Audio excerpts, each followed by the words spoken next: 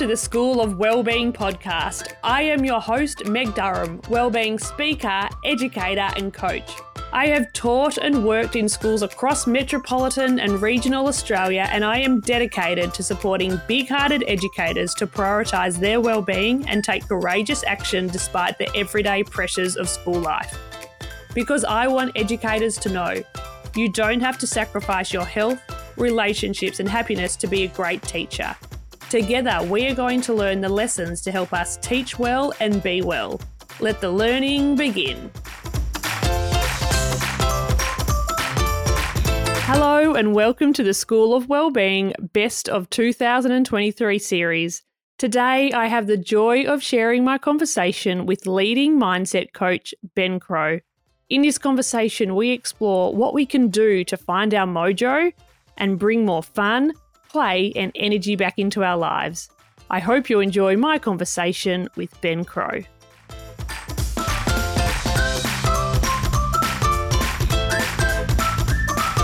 Ben, welcome to the 100th episode of the School of Wellbeing podcast. Meg, congratulations on 100. Hold the bat up.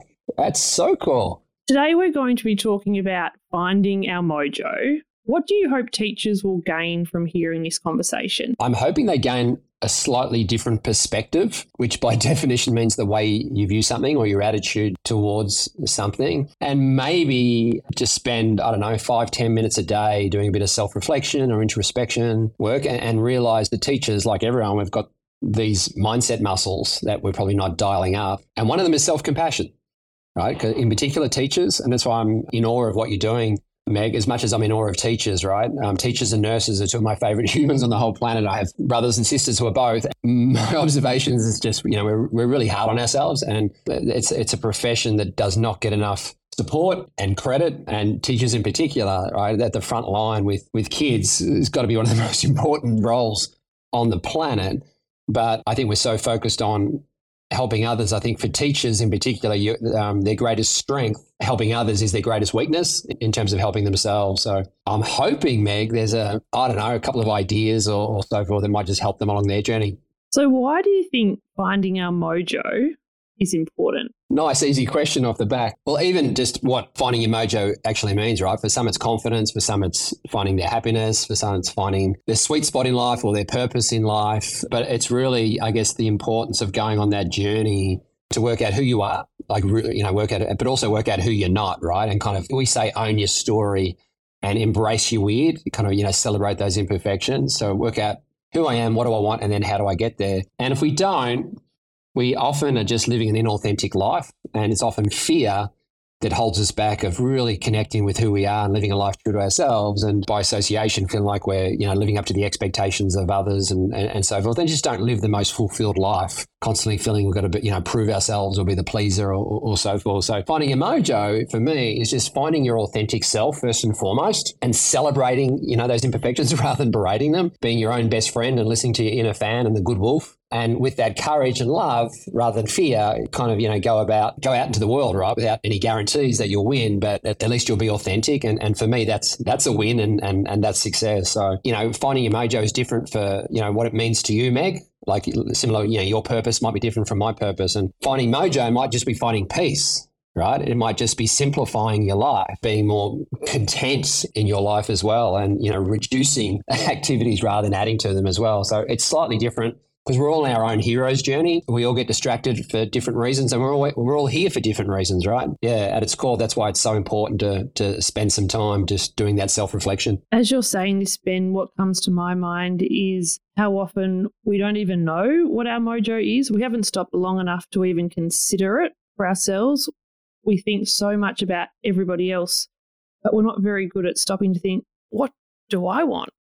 What brings me joy? Yeah, totally. And you can't work out what you want until you work out who you are. Most of us actually don't want to do that work. So, we keep the mask on and the armor on, and we just go after what we want as a substitute. And the downside of that is if you do that, then one of two things happen. You either sell yourself short in life, or love, or professions with that constant, I'm not good enough, I'm not smart enough, I'm not worthy of this relationship I'm in, or I'm not worthy of this role that I'm in, which creates a kind of imposter syndrome. And that just constantly shows up throughout your life, right, in different costumes, constantly telling yourself a story that I'm not enough something. You might go after what you want as a substitute for who you are, feeling that if I make that kind of money, then I'll be validated, then I'll be worthy, then I'll be recognized, or, materialism, car, house, handbag, or, corporate status or social status. Once I'm principal of the school, then I'll be enough in the eyes of my parents or the eyes of my peers. And we're constantly craving recognition of others. So that's why it's so important to work out who you are.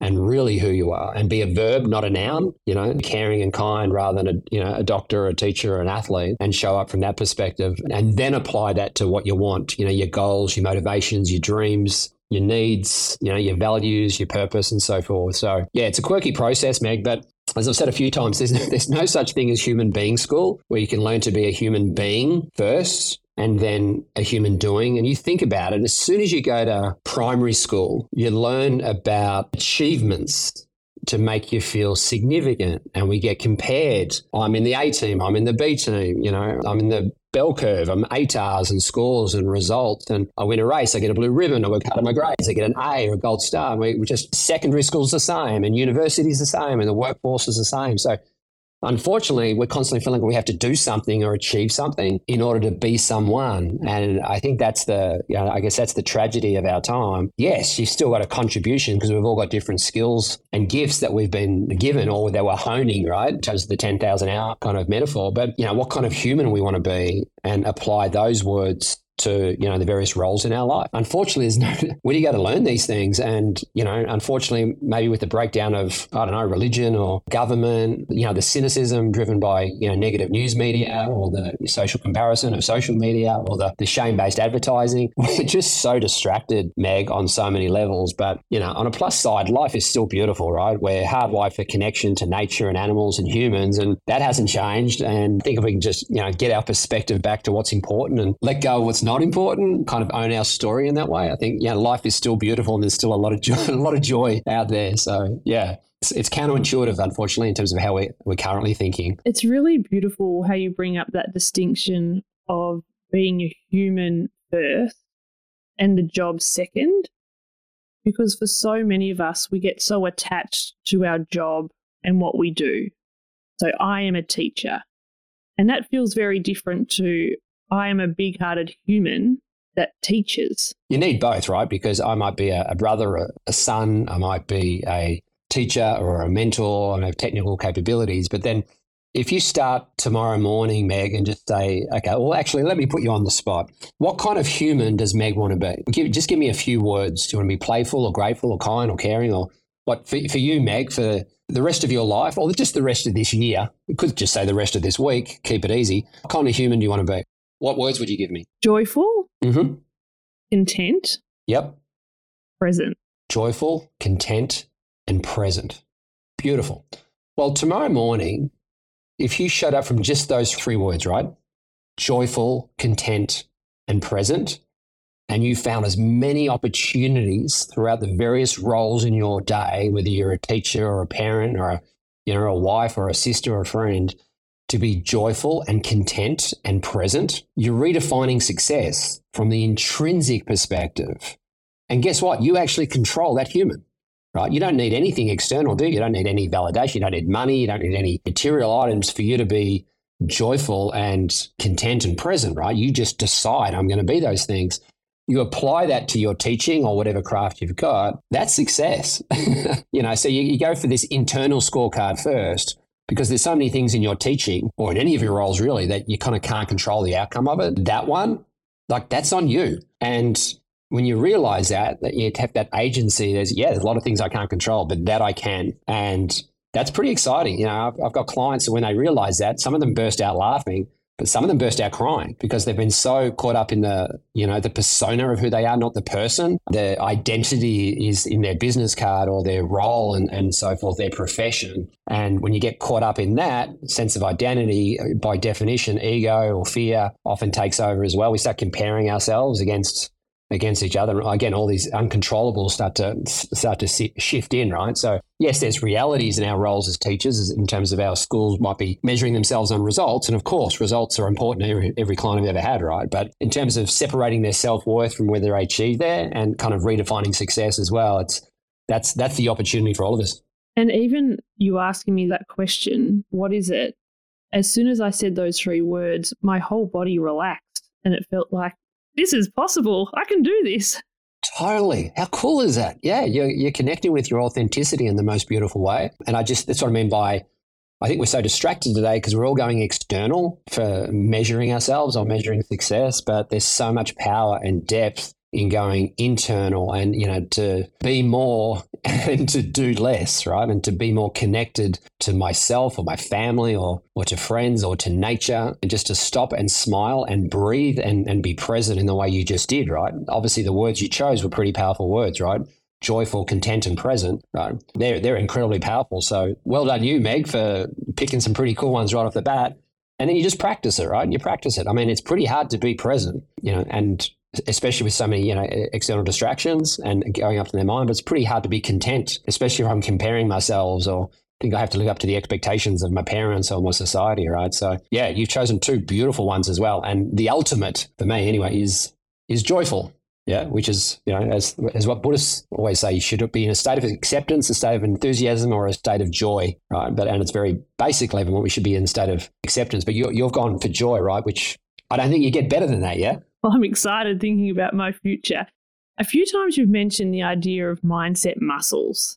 What are some mindset muscles that you think all of us could do with strengthening a little bit? I'll give you 3 right off the bat, maybe. We can just start with it. I call them our AAA, Mojo's AAA mindset muscles. And we don't even realize we've got access to these muscles, let alone how to tap into them. The first AAA is agency. Unfortunately, we don't talk about it, right? I don't talk about agency. I don't know if you go to the pub, Meg, and talk about agency with your mates or whatever, but I think it's also called autonomy or accountability or self-determination, but they're even harder words to understand in my opinion. But in its simplest form, agency means I have the power to decide and choose how I interpret the events of my life, how I find meaning from the activities of my life, right? And that's incredibly powerful because in that way, it's not what happens to us that matters. It's how we respond, right? The fact that we've got a choice, it's our decisions, not the conditions that determines, our attitude and our mindset in every situation.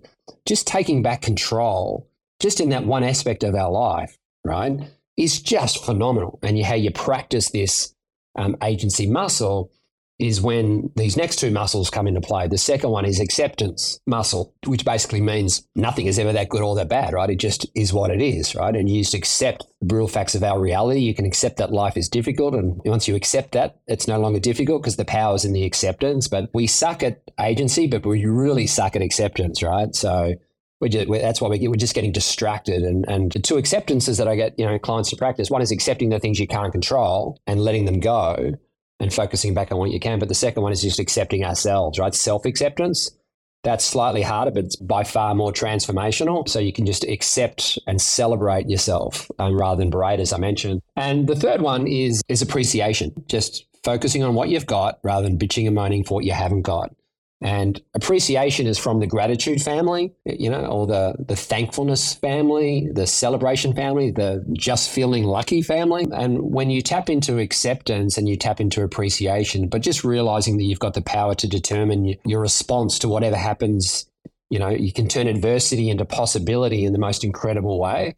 But as I said, most of us, we don't realize we can tap into this muscle. So we're letting the conditions of our environment determine whether we're happy or sad, which is just crazy, right? We're kind of abdicating responsibility for living. So in that way, when you tap into these muscles, it's not what happens. It's not the experiences of our life that determines our lives. It's our interpretation, of those experiences that determine it. And once you can realize that, the fourth one, if you wanted one more, is self-compassion, right? Because when you tap into self-compassion, and believe me, teachers need to tap into self-compassion a lot more because we're just so freaking hard on ourselves as a human race, all right? So cutting yourself some slack and being kinder and gentler is just a superpower right now as well. So yeah, there's just a few. I mean, I could talk all day just about those mindset muscles, Meg, but there are a few that if we can lean into them and, all the content, we launched Mojo in the middle of a pandemic, right? Just to kind of help people with Mojo Espressos and then created one product, which was the course. And in the last 2 years, while the feedback's been amazing, everyone's telling us that they just want access to, just learning more about these mindset muscles or, these other kind of exercises. So we've flipped our entire business now from a course to a membership where people can get access to understanding and then understanding how they can tap into, appreciation, right? Which is simply as saying, flipping it from I got to go to school to, I get to go to school. Yeah, you know what I mean? There's simple ways you can start to practice these mindset muscles. So, or just writing an acceptance list on your way to school tomorrow morning, right? Just, I do that every morning on my way to work, and most of my clients do as well. But once okay, what's all the shit I need to accept today, Meg? And if I don't accept it, it's going to cause me to be anxious or stressed or whatever it is. You end up just smiling and laughing a lot more. You just accepting the ridiculous, incredulous nature of our world at the moment, and you're just going to have more fun with it, right? And so there's some examples off the top of my head that people can access on the mindset muscles. I love thinking about this idea of mindset muscles and that we can strengthen each of them. And imagine what would be possible to us if we strengthened those muscles of agency, acceptance, appreciation, and self-compassion. I get excited just thinking about that possibility for each and every one of us. That's the opportunity right now, Meg. And I'd love, love, love, love teachers to emulate it first for themselves, right, and really practice it and be role models in these elements, because then they can, teaching profession and the education system, I mean, what's more important on the planet? Like, seriously, so understanding these principles, but then obviously being able to teach the kids these principles as well. Monash Children's Hospital set up a school, and I'm not sure how, it could be a decade or so old, maybe longer. I think they've got 28 teachers at this school. They've gone through all this work, right? They've gone through the full Mojo program, the full course. But what's incredible is they're now teaching the kids some of these simple exercises and some of these simple principles. And I just got back from the Philippines and visited a school set up by a freedom fighter to rescue girls from sex trafficking.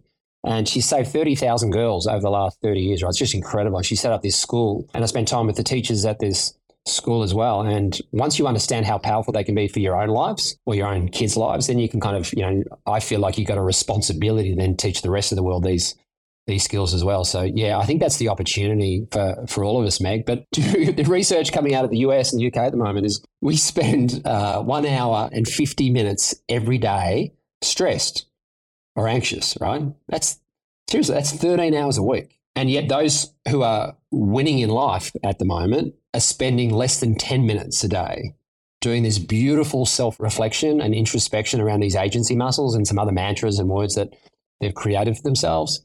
And it's, as I said, it doesn't guarantee you win the day, but it does guarantee you bring the best version of you to the day and to your various relationships. And in my opinion, Meg, that's success. Oh, that's the absolute success, because as we become more aware of ourselves, then we can be more connected to the people that we're working with, living with. We're getting out of our own heads and into relationships. And that's what I mean by your greatest strength becomes your greatest weakness. But if you can just dedicate 10 minutes a day, because the number one form of acceptance is self-acceptance, right? You got to start with yourself first, right? The number one form of compassion is self-compassion. The number one form of love is self-love, right? So the process involves you to kind of find yourself and then lose yourself and find someone else to love. But I just don't think we're doing the work for ourselves. We're not being kind to ourselves and giving ourselves that, we call it selfish.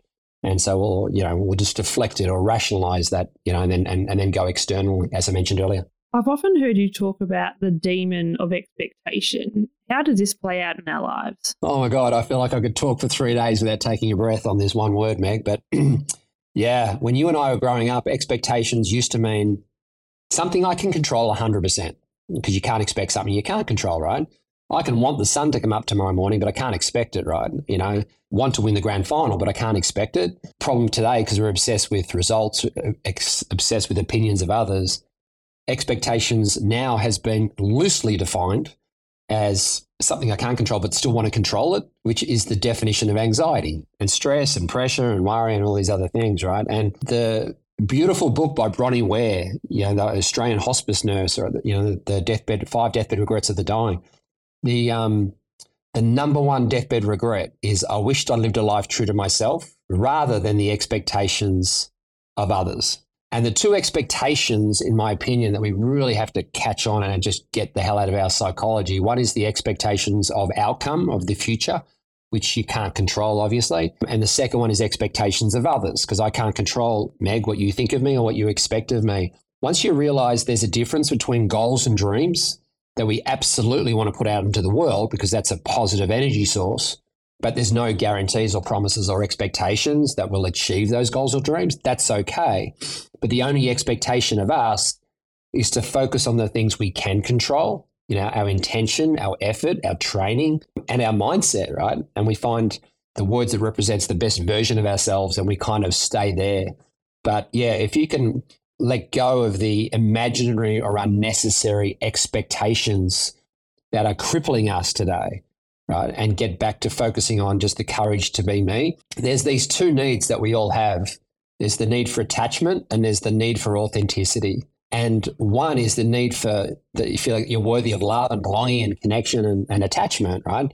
And the other one is this need for authenticity, to have the courage to be me and to live a life true to myself. But if we don't have that first need met, we don't think I'm worthy of love or belonging and attachment, I feel like we go searching for it, thinking if I live up to the expectations of my parents or others, if I become the pleaser, so forth, it'll be the detriment of my authenticity. And that expectation of others prevents us from just being ourselves and having the courage to be me. And it comes from a place of love. And so, yeah, I feel like I'd love to strip that word out of the Oxford Dictionary, but that's just wrong because it does exist. In fact, there's a beautiful story. Patrick Kisnorbo was the coach of Melbourne City a few years ago, the whole Mojo journey. And I think they'd lost, 5 or 6 games in a row early on. He did this work and he understood the difference between the goals and expectations. And he decided to ban the word from the club, right, from the players. And I think that, head of HR, City Football Group overseas said, Patrick, you can't ban a word, right? It's in the Oxford Dictionary. Like, you can't ban it. And he goes, just watch me. Well, anyway, I think they won 14 in the last 15 games or whatever. And he became the first coach in A-League history to win the Cup and the Shield in his first year as coach and win the W League and the A-League, right? So we are so distracted by this imaginary word called expectations and it's kind of sabotaging us from being authentic. Last week when we caught up, you said something really striking that I keep thinking about, is how we can move from this idea of expectations towards experimentation. Where did that come from? Yeah, if you trade your life from living up to expectations of others, but flip that into experimentation, that life is just this beautiful experiment, this adventure, this kind of work in progress, this hero's journey into the unknown, where you're allowed to make mistakes, you're allowed to get it wrong, you're allowed to be imperfect, and that's okay because it also taps into our imagination and taps into spontaneity and opportunity and wonder and awe, right? All these incredible intrinsic elements that are, when we tap into our imagination in the most beautiful way, that unlocks these things. And life is beautiful, right? There's uncertainty, obviously, but in my opinion, that's the exciting thing, right? When we look at life and our perspective in life from that frame of reference, from that perspective, rather than, oh my God, I've got to live up to the expectations, the opinions of others and comparing ourselves to others and so forth, which just shrouds us in fear and self-doubt. And I don't even know what other people's expectations are, right? Let alone try and live up to them. So it's taking more agency to treat life in the most beautiful way when you trade expectation to experimentation. It just unlocks the most beautiful way to think about yourself and your role and life in general. So I've seen it work really well with a lot of our clients, both teenagers and adults alike. What you're offering here, Ben, is a whole new way to view our lives and to see the joy that is available to us right now. We don't have to wait. We don't need permission to do any of this work. That's what I mean. We talk about perspective a lot in our work, right? Because I just feel like we've lost perspective and I think we've just been distracted by all these extrinsic motivations. We're not owning our story, and the 3 biggest storytellers on the planet is the media industry, the social media industry, the advertising industry. One's predicated on negativity, one invokes a lot of comparison and social comparison. And advertising, unfortunately, is quite shame-based because you're not enough, you're not pretty enough or good enough until you have that perfume or that car and so forth. So if we don't wake up every morning and own our own story and find out who we are and what we believe and what we don't believe, then we just get distracted in the worst possible way. And that's what's exciting, Meg, is just, we just created Mojo as an experiment. I knew the principles worked, having used them for many decades, but I guess it's crazy the feedback we're getting all over the world from the podcast to the app, to the exercises and so forth. And, I'm excited that a lot of our clients are, winning world championships and winning, grand slams and so forth. But really, really excites me is when they redefine success from the intrinsic perspective, because then they don't have to wait to be happy or, wait to be successful. When you fall in love with the process of, just what kind of human you want to be. In your case, joyful and present and content. You still have these big goals and dreams, the things you want to achieve, right? Whether it's for yourself or your family or your colleagues. And I don't want anyone to stop dreaming big with that, why not me and why not now kind of attitude, but you just don't attach your self-worth to whether you'll get there or not. And if you get that balance right, it's a really beautiful place, but we're just so distracted today on so many levels. It's kind of sabotaging our authenticity. So what are some practical strategies that we can start to use to really help us dial down those distractions and increase the focus on who we are and where we want to go? Well, just, we talked about the mindset muscles, right? In particular around agency. There's 3 types of confidences that we work on with individuals, and all these interventions, by the way, are available in the in the Mojo app. The first one is self-confidence. The second one is confidence in how we connect with others, and the third one is performance confidence. But it always starts with self-confidence, right? Which involves us to think of ABC: acceptance, belief, and confidence. The 2 pillars that unlock self-confidence is self-acceptance and self-belief. So we need to practice accepting things about ourselves, maybe my body image, this is my lot in life, this is my financial status, right? It doesn't mean you have goals you want to get better at it, but it's first just accepting who you are, celebrating who you are. And then a lot of it is working on believing that you are worthy, believing that you are enough to be in the arena and have the courage to live a life true to ourselves. So doing the work to kind of make sense of our belief system involves potentially reframing elements about ourselves, right? And to know that we've got that power, because you think about where belief comes from, right? It kind of comes from our life story. Right? Things happen to us in life and we believe a certain thing, good or bad, right or wrong about ourselves or the world or our place in the world. But unfortunately, with our reptilian brain with a negative bias, it's more negative than positive. In particular about ourselves, right? So doing the work to really kind of reframe our belief system and have it from our inner fan, not our inner critic, and find the words which represents the best version of ourselves. So some really simple exercises is, just maybe for understanding how powerful your agency muscles are, let's tap into appreciation, right? And just maybe write a got to, get to list, Meg, which might be, okay, what's 3 things I'd normally say I gotta, right? I got to cook dinner for the kids tonight. I got to go to work. I got to teach kids. I got to help a client, whatever it is. And then flip the O to an E and change it to I get to. I get to teach the kids. I get to help a client. I get to spend some time with my soulmate. Because as soon as you do that flip from an O to E, it changes from expectation and entitlement to, appreciation and feeling lucky. I'm so lucky I get to do these things. So that's a really simple exercise. Just to tap into our appreciation muscle. Just there's so many others. Acceptance muscle. As I said, just how often have we ever developed an acceptance list, Meg? So I'll put you back on the spot again. So, okay, what are some things for tomorrow that you need to accept about yourself or the world, your place in the world that, literally, okay, that if you don't accept it, it's going to keep you up at night or it's going to maybe distract you. What would be just 1 or 2 things off the top of your head? The weather and other people. Yeah, exactly. Yeah, accept the weather. It is what it is, right? I'm guessing it's pretty cold down in Geelong at the moment, yeah? Although you probably have a tiny pocket of sunshine. A beach house is down the way, so I know how cold it gets this time of year, right? Yeah, accept that you've got to put other layers of clothing on. Accept other people, right? Accept my calendar. Accept these things. It's really, really simple. And your brain knows, right? Intuitively, the things that, I just got to accept that and let it go. Otherwise, I'm going to complain, I'm going to moan, I'm going to judge. You know what I mean? And it just distracts us from the best version of ourselves. So, there's lots of little exercises that you can use to train up your perspective muscles, those triple A's. But there's also really simple exercises you can do to win the morning and win the day, right? So, one of the simplest exercises that our clients do right at the get-go is just to, kind of find an early happy memory.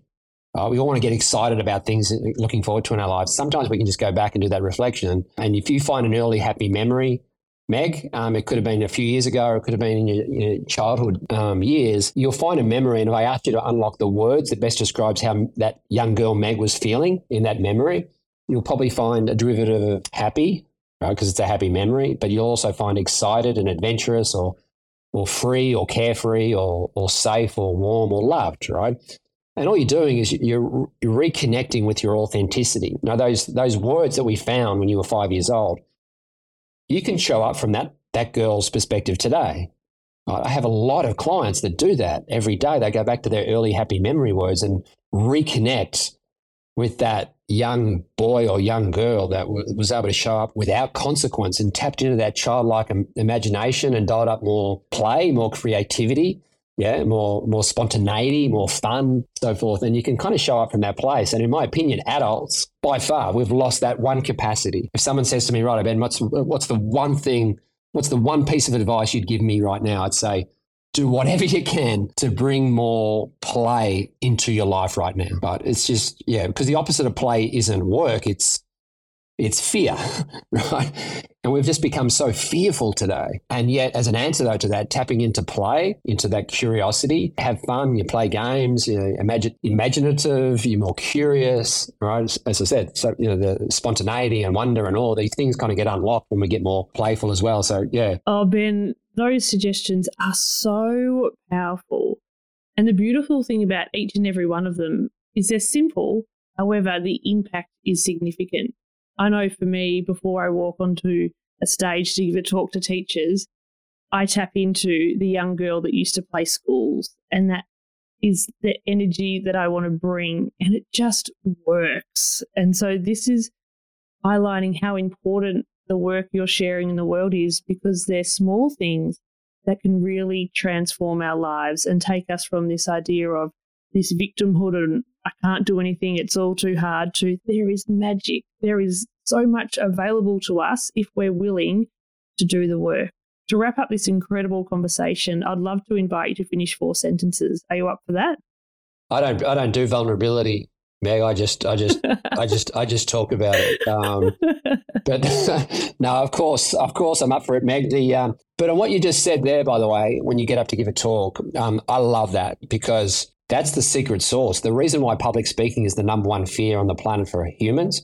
Well, first and foremost, we're not tapping into the things we can control. So in that case, I'm guessing you're excited before you walk on stage. But if we focus on things we can't control, geez, what will they think of me? What if it doesn't work? We'll be anxious, and anxiety and excitement are kind of two sides of the same coin, right? In that case, you're focused on the things you can control. But the reason that public speaking is the number one fear is, and it's the number one mistake that all leaders make, by the way, is that we think it's about us. When you get up on stage, it has nothing to do with you. It has everything to do with the impact you're going to have on the audience, right? To educate them or inspire them. It's the same in leadership, right? The number one mistake leaders make all over the world is they think I got to have the answers, right? It's about me. It's got nothing to do with you.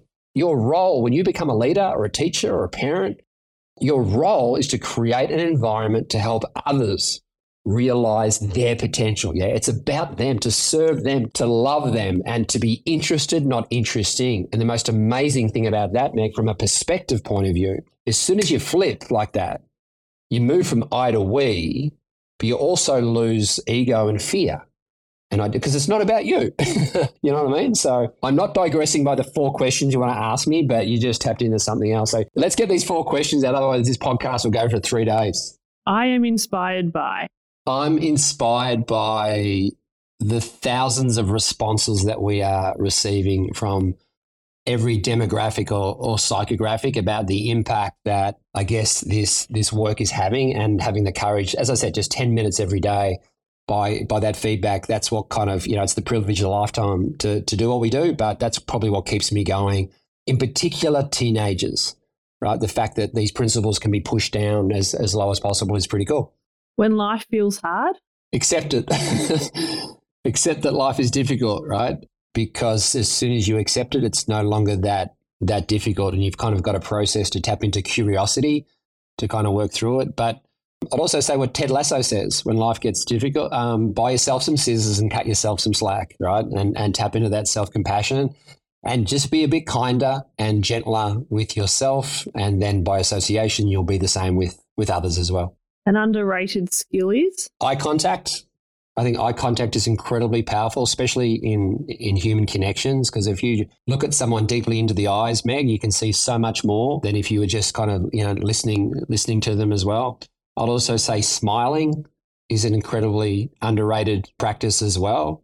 I'd say breathing or box breathing, belly breathing is incredibly powerful to send a mind hack to the brain that everything's going to be okay. But probably the most underrated skill that's just not taught or even understood, in my opinion, is generous assumptions, right? And, what's the most generous assumption I can make by why that parent or that teacher spoke to me that way, or why that email was written in a certain way, or why I wasn't invited to that meeting or whatever it is. But yeah, when you can apply generous assumptions to your family or your workforce, you just immediately unlock empathy and compassion in the most powerful way.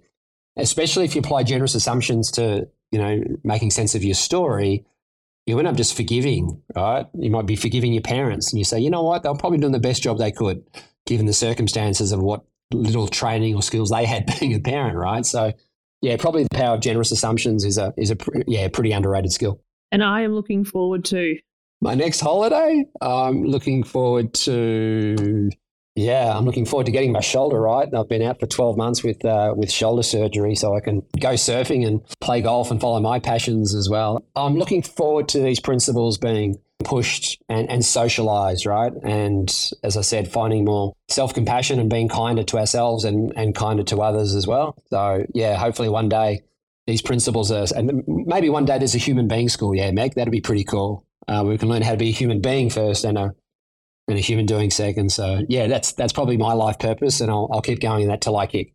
Ben, thank you so much for helping us to unlock our mojo and to really strengthen these mindset muscles that are available to us in every single day. And thank you for being a guest on the School of Wellbeing podcast. My pleasure, Meg. Continue to do the amazing, beautiful, inspiring work that you're doing as well. Keep going. Thank you for listening to this episode, and I look forward to returning with new episodes of the School of Wellbeing from Friday the 19th of January. Until then, take care and take deliberate action.